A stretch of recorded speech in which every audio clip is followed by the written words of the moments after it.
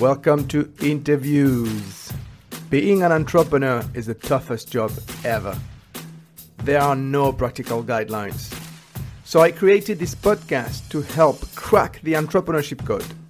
Join me every week as I invite entrepreneurs to share their stories, the practical tips and lessons they've learned along the way.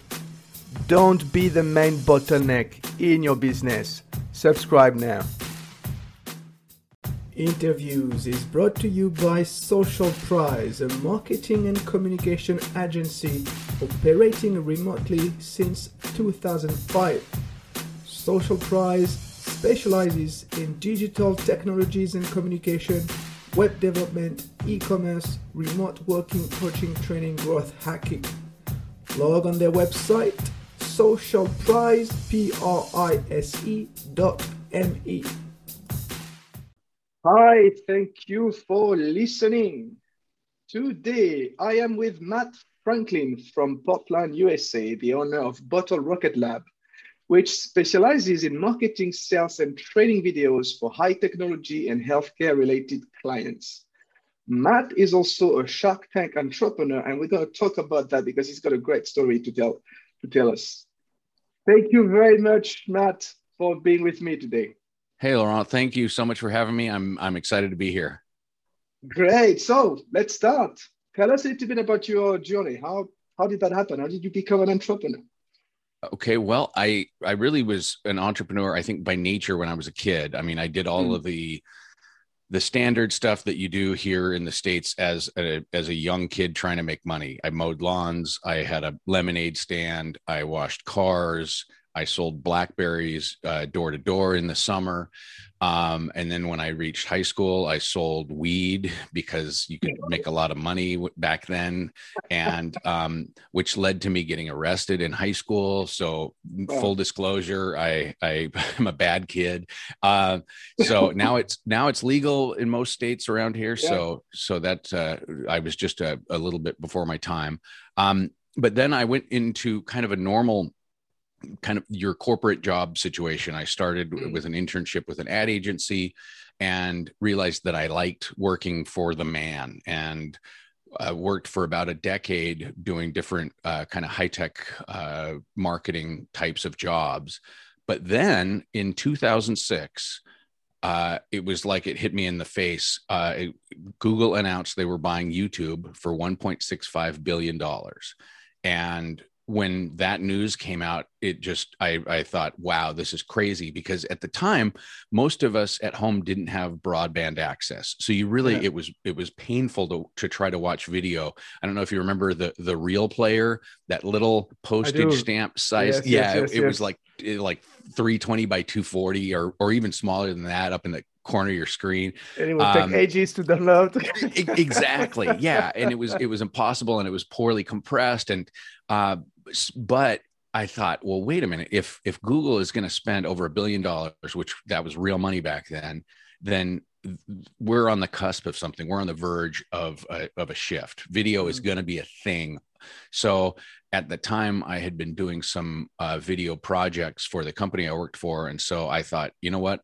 I put in my resignation, went to my boss, and I said, hey, video on the web is going to be the next big thing, and I'm going to start a video production company. And that's what I did. That was in 2006. And since then, I have been really enjoying doing kind of what I love. I didn't really know it at the time. I didn't think I was going to like it. I was just doing it strictly to make a buck. And that's not how I recommend going into business. If you're just going into it to make a buck, chances are you're gonna fail. And honestly, but I've found that I enjoy doing it. I've gotten to go all over the world shooting video, and that was basically my entrepreneurial journey. But at the same time, I was not really fully satisfied just doing that. So I started developing products, and I've had some inventions that succeeded, and I've had some that failed. And one that did succeed was a goofy little posture correction device that landed a buddy of mine and I on Shark Tank in 2012. And so that's kind of was a big win for us to get on Shark Tank. We sold a ton of this product. We had no passion for it. Again, this was something, and I'm going against my own advice, but this was something we did strictly just to try to make some money. And it worked out for the short term. But I do recommend, if you are a young budding entrepreneur out there, don't just do something for the money. Make sure that you have some kind of passion for it, or it's somehow feeding your soul, because money will not feed your soul. Yeah, because you know what? I've been claiming everywhere that entrepreneurs never do it for the money. Sorry, man. Actually, I wrote a blog today about that. I think you're the first entrepreneur that I've interviewed who said, "Well, I did it for the money, but however, it's not the right thing to do." Yeah. Why? Why is that? It's not why. Well, there's a lot of reasons, but for me, the reason is because there's no follow through. Okay. With my video production, I grew to love it like right away. It became a passion. There were nights when I would literally work all night to meet a deadline, and it was cool stuff. And there's just lots of elements that I didn't realize that I was going to like, that I love. So that took care of itself. And that was kind of an accidental deal. But the other products that I've invented and the other businesses that I've started, I did just for the money. But by doing that, I didn't have any follow through. So as soon as I got to the whole product level, I stopped and started on the next thing. And so I've got literally a storage unit with a whole bunch of products that I've invented that I went to manufacture and that came back and that are ready to sell, that are sitting there just gathering dust. And that is the direct result of not having any passion for the projects and doing it just because I thought they could make a buck. Wow. So is that what happened on with the Shark Tank? No, that because of the fact that Shark Tank kind of launched it, that it continues on in perpetuity. But yes, technically it's not like they're sitting in the garage like my other products are, but I definitely don't put any time into the Shark Tank product anymore. Neither does my business partner. It's just kind of on autopilot and just kind of doing its thing. But we don't, like the SEO, the day-to-day stuff that you have to do to keep it going, nobody's really doing. You go on Shark Tank. They said, yes, we're going to invest in your company. And now, right. and now what? Are they still involved? Although you're not involved? Well, here's a little insider secret for what happens on Shark Tank versus what happens after Shark Tank. For the majority of the deals that you see made on television, they don't come through. Right. Because for a number of reasons, but I've talked to tons of people who are on the show, and it's like, yeah, it didn't work out for this reason. It didn't work out for that. Sometimes it goes into negotiation and it gets, really heated and they just can't come to terms. Other times there's just like literally no follow-up. Like, well, we tried to, get a meeting and they just ghosted us. So there's 100 different reasons why it might not work out, but the unfortunate reality of this form of reality TV is that the majority don't come to fruition. When we talked, when we were preparing this episode, you told me something. I don't know if you remember, but you said, what I did, it's like turning around right before the finish line and, going in the opposite direction. Yeah. Yeah. And that's the way most of the businesses have been, is that, as soon as, and if you were to take a company as a 100-yard dash, once you reach full product, once you have whole product ready to sell, that's when you should really start your sprint, Yes. really start to bear down, because now you have something to sell. And like Zig Ziglar says, until something is sold, nothing happens. And right when we get the product, For these other businesses, I turn around and go the other direction, looking for a new product or starting to develop a new product, and it's true, and it's embarrassing because like this one product that I have was a golf product, and we worked on it for years. This dude and we would meet every Thursday night. We would have homework, and we would go back and we would do our work, and we'd come back, and we created a full-on product that worked, and we even tested it with people, and it helped people's golf game, and people will pay a lot of money to improve their golf game. But once we got the product in stock ready to sell, both of us went on to their next product, and we turned around at that 90-yard line. This is crazy. It's like the total opposite of what an entrepreneur is supposed to do, although totally.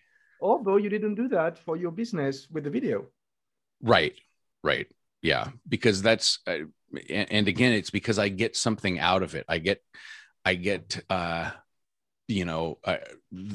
technical end juices me. The new cameras that come out pretty much every year are interesting. And, it's a fascinating industry. And in the process, I meet really interesting people, and I do lots of crazy stuff. So, and every day is different. So it keeps me engaged. And but the other businesses, I have kind of let them kind of die on the vine, unfortunately.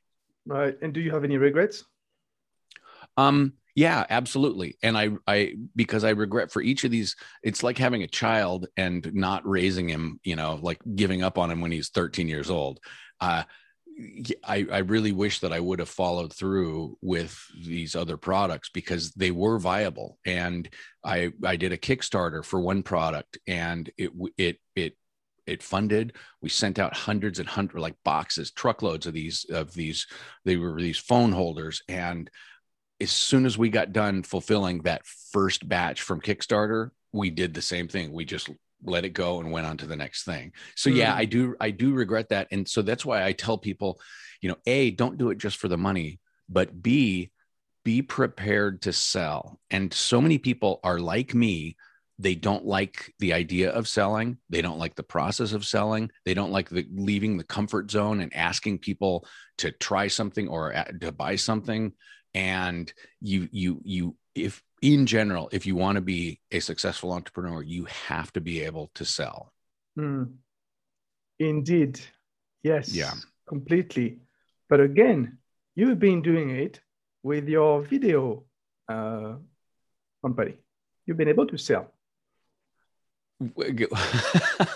Well, unfortunately, or fortunately, unfortunately for the using this as an example for budding entrepreneurs, all of my business comes from referrals. So I haven't had to sell. So like, in fact, for the first 10 years of my business, I didn't even have a website. So it's like, you're doing video for the web and you don't have a website. What's wrong with you? And so yeah, I've been very fortunate in the video production stuff that I haven't really had to go out and knock on doors, because I've had great clients who have introduced me to other clients, and on and on.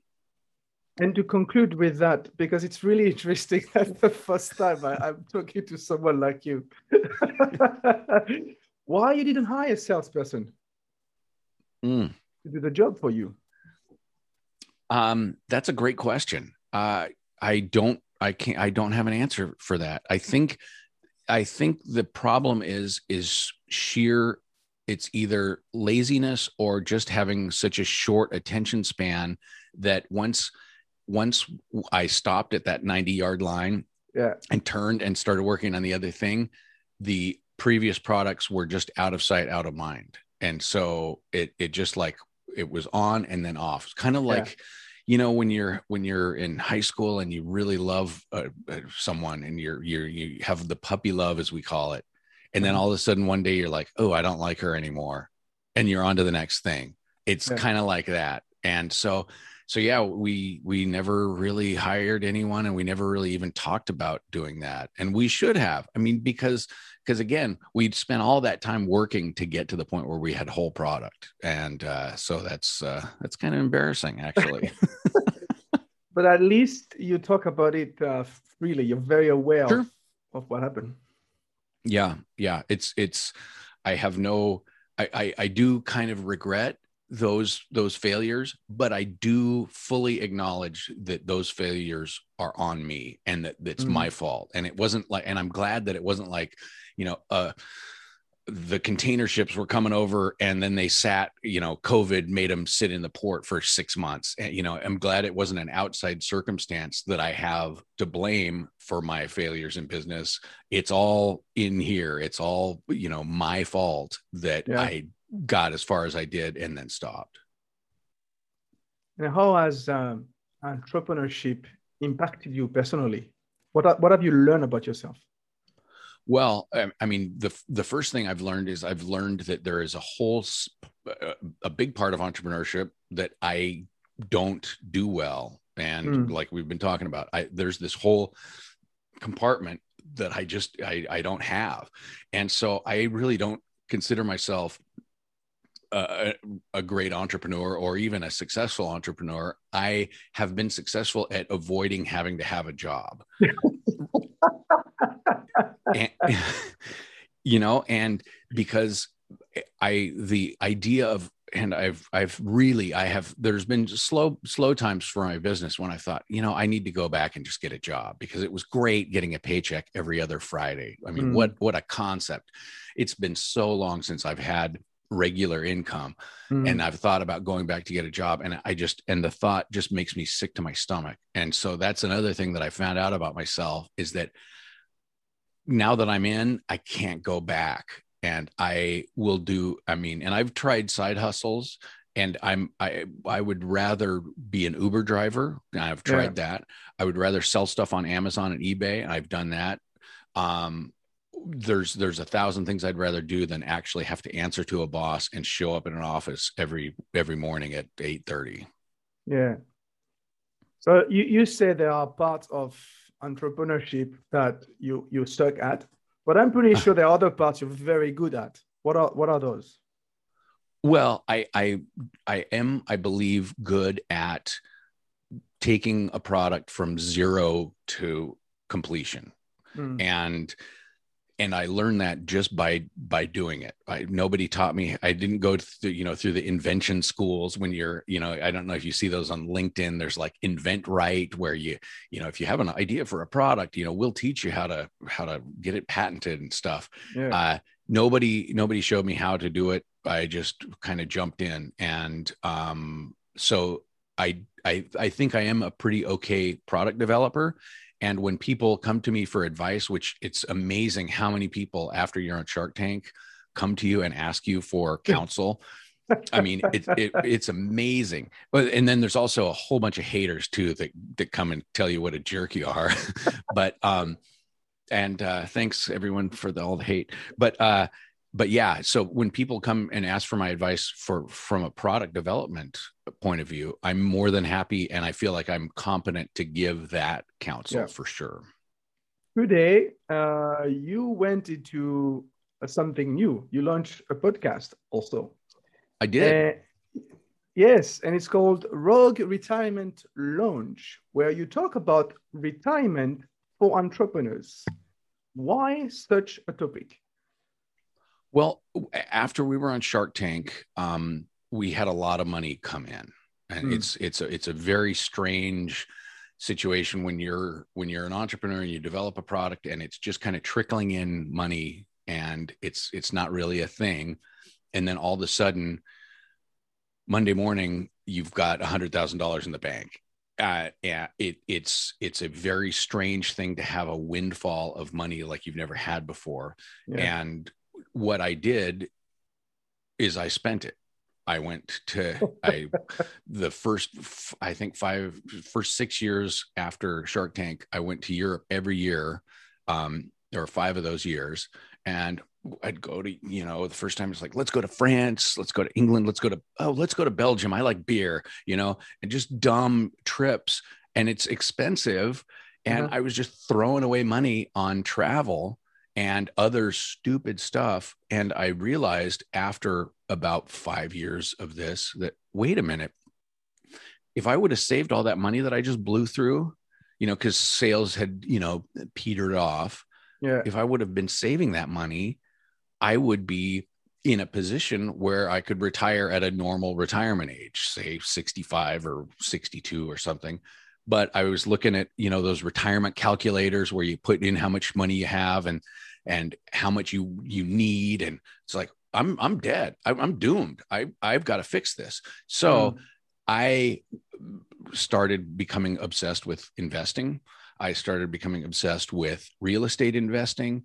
I won't get into like all of the minutia of what I got involved with as far as my investment strategy, but I did change it completely and reached a point where now I don't have to save anymore. Right. And I don't have to, and which takes so much pressure off me from a day-to-day basis. All I have to do now is just make a living. And I'm fine because all my investments now, as soon as I reach age 59 and a half, which is 6 years and 10 months and a couple of days from now, I will be able to retire. And so when I made this realization, which was last summer in 2020, I was like, well, wait a minute. Okay, now that I don't have to work very hard and I'm coasting, well, I was still doing all that research. I was still obsessed with the retirement planning. Every time, I'd be reading about Bitcoin, I'd be reading about real estate, even though I everything's taken care of. So the realization was, hey, I'm obsessed with this stuff. I gotta have an outlet for it. And so I thought, well, why don't I just do a podcast? And that this way I can talk about it. All my friends are self-employed. And when we would have happy hour, I'd start hammering them about their retirement strategy. And it was kind of invasive. Like, hey, dude, where are you at? How old are you going to be when you retire? And people did not want to talk about it. So having a podcast gives me an outlet where I can freely talk about all the stuff that I'm learning. I can interview people who are good investors in random, maybe alternative investing spaces. And I've now got kind of a little platform so that I can just basically share my knowledge about investing and real retirement planning. Right. It's interesting because when you think about entrepreneurs, they are so merged into their business that they don't even think about the end. They don't even think about retirement. I start thinking about it because I'm 45. Okay, good. And so also being in Europe, I have access to, I can put some money on the side and I will get maybe a little bit of pension from the government, but I pay for it. I pay for it every month. Right. But if you're not into such a situation, if you're an entrepreneur, especially a young entrepreneur, retirement is so far away. Right. Yeah. So what would you advise to entrepreneurs out there? Well, first thing, you're right. Entrepreneurs are terrible about planning for their old age. We get so focused on today. We get so focused on that business. And also, entrepreneurs are dreamers, and there's no two ways about it. We are dreamers and we live way out on the risk curve. We're willing to take risks. And by taking risks, we're risking our future on our today. And a lot of people believe that their business is going to fund their retirement, or that their business is going to make so much money that they'll be able to start later, or that their business is going to do so well that they can sell it at some point, and that will be their retirement. But the statistics don't back any of those outcomes. The statistics are really, unfortunately, against you if you're an entrepreneur. And so therefore, I tell people, when you start your business, you need to start two businesses. You start one, the business that you're starting, but two is the business of your retirement. And it's the easiest time to start your retirement plan is when you start your business. Because if you wait, okay, well, I'm going to wait till I'm 6 months into it. Unfortunately, people do that, or they'll say, I'm going to wait till I'm a year into it and then I'll get with my accountant and we'll figure something out. But when you're starting a business, you get busier over time. You don't get less busy. And I have yet to meet an entrepreneur where it's like, so are things getting more busy or less busy? And it's always more. And the more successful your business becomes, the more busy you become. And so therefore, that's the first thing, is start right away and start getting used to the idea of paying yourself first, meaning that if you're going to pull, $1,000 out of your business to pay for your living expenses, then take the first 100 of that and put it in, put it away somewhere where you can't touch it. Basic. Yes. Yeah. There's no earth shattering thing there, but so many entrepreneurs will say, well, I just started, I can't do that. And then if that's the case, if you can't afford to take that 10% out and pay yourself first, then you need to have a side hustle. And I'm sorry, you have to have a side hustle. So that's why you need to spend Saturday night, go drive Uber and make $500 a month and take that 500 and put it away. These are big simplifications but it really is simple. You have to be able to pay yourself first. Man, I have the impression to hear my father talking to me. Well, I hate to say it, but that is the voice of my dad. And I didn't listen to that voice from the age of 16 when he started saying that up until the age of about, I would say about 38. And in the peak years when I could have been taking advantage of compounding, I was not listening to my dad's or your dad's voice. Do you have any other recommendations? Well, I mean, there's a ton of things you can do, but I mean, really the first thing is getting started. Also, if you're in the States, a lot of people will say, oh, I've got a little bit of debt. I need to pay my debts. And all the gurus will say, oh, okay, well, you may be paying 12% on your credit card. So, pay off your debts first before you do any investing. And what I say is, well, let's pretend that you have a 25% tax rate, and say you live in a state like I do, where you pay, say, 8% in state income tax. So you've essentially got, let's say, around a 33% tax rate. Well, if you put $5,000 into an IRA at the end of the year, you are going to save yourself, over $2,000 in taxes, or let's say around $2,000 in taxes, by putting that money away. So if you pay yourself, you're going to save yourself on taxes. So you're making a better return by putting that money into an IRA than you are in paying off your credit card. So a lot of people would disagree with that advice and say, oh, dude, that's stupid. You got to pay off your credit card. Well, I can tell you that I carried business credit card debt for the entire time I was funding my IRAs. And again, that's not the best advice in the world, but it's a better payoff for you in the long run if you have the ability to put money to an IRA, because you're going to save a lot in taxes that year. Yeah, as opposed to just putting money in, paying the government that $2,000 and then paying down your debt with the rest. And I think you mentioned something really important. It's long term. Like retirement is long term, but the sooner you start, the better. Absolutely. And if you have there is an app for phones that you can get called Compoundee. It's COMPOUNDEE. And it's just a compound interest calculator for your phone. And I sit there and play with that all the time. And once you get a real firm feeling for how compounding works, then you're going to want to start yesterday. And so I recommend that people read The Compound Effect, the book by Darren Hardy, which is fantastic.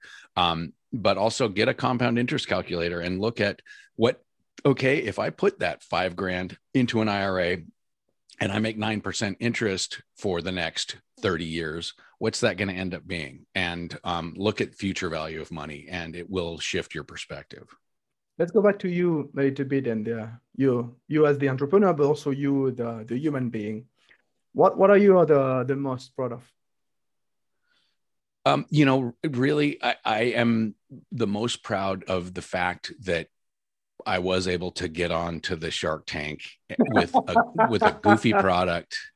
And even though it may not have gone great and we may have looked like idiots on TV, the amount of work that we put in, to create the product, to go from having never created any new invention to having a successful product, and then B, all the work. It took us 2 years to get on the show.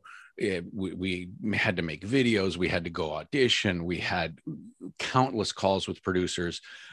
We put in an amazing amount of work. And so to be able to actually go there to the studio lot and actually be on TV and meet the sharks, it was a huge thing. And it definitely was a life changer.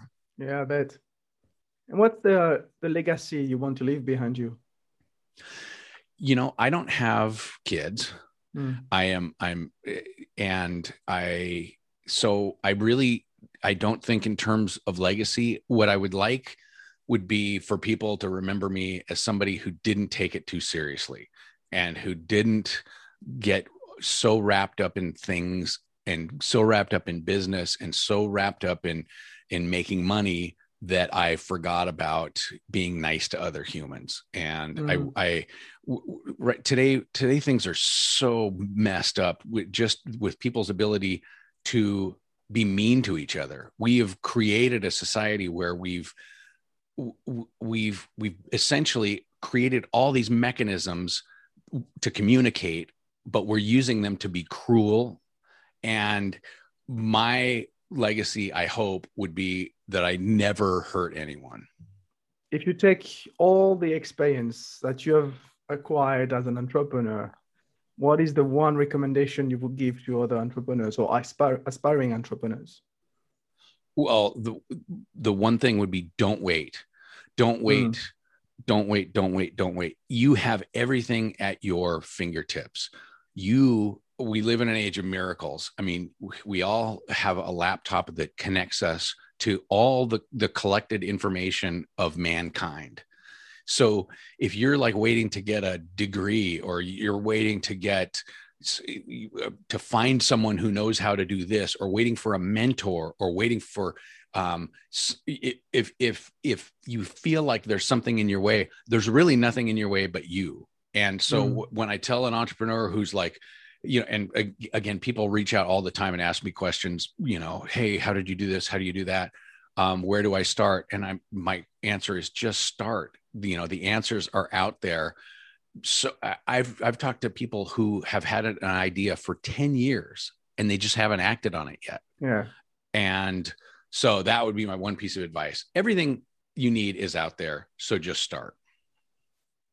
I concur. My show is called Interviews Cracking the Entrepreneurship Code. So have you cracked the code? I have cracked it in spirit, but not in practice. And really, to me, cracking the code means that you have to build a business and then you have to sell. Mm-hmm. And I have cracked half of it. And if you want to be successful, everybody, you need to crack the entire code. Okay, very nice. Last question. How can people contact you? You can find me at Rogue, ROGUE, retirementlounge.com. That's my podcast website. And or if you want to look for me on whatever your preferred podcast player, once again, it's Rogue Retirement Lounge. Excellent. Thank you very much for your time. It was very fun. Thank you, Laurent. I appreciate you having me on. And thank you all for listening. Before you leave, 2 things you can do if you like my podcast. 1, subscribe, and 2, log on my website and get my ebook, 5 Cracks to Do Entrepreneurship the right way. See you next time. Bye bye.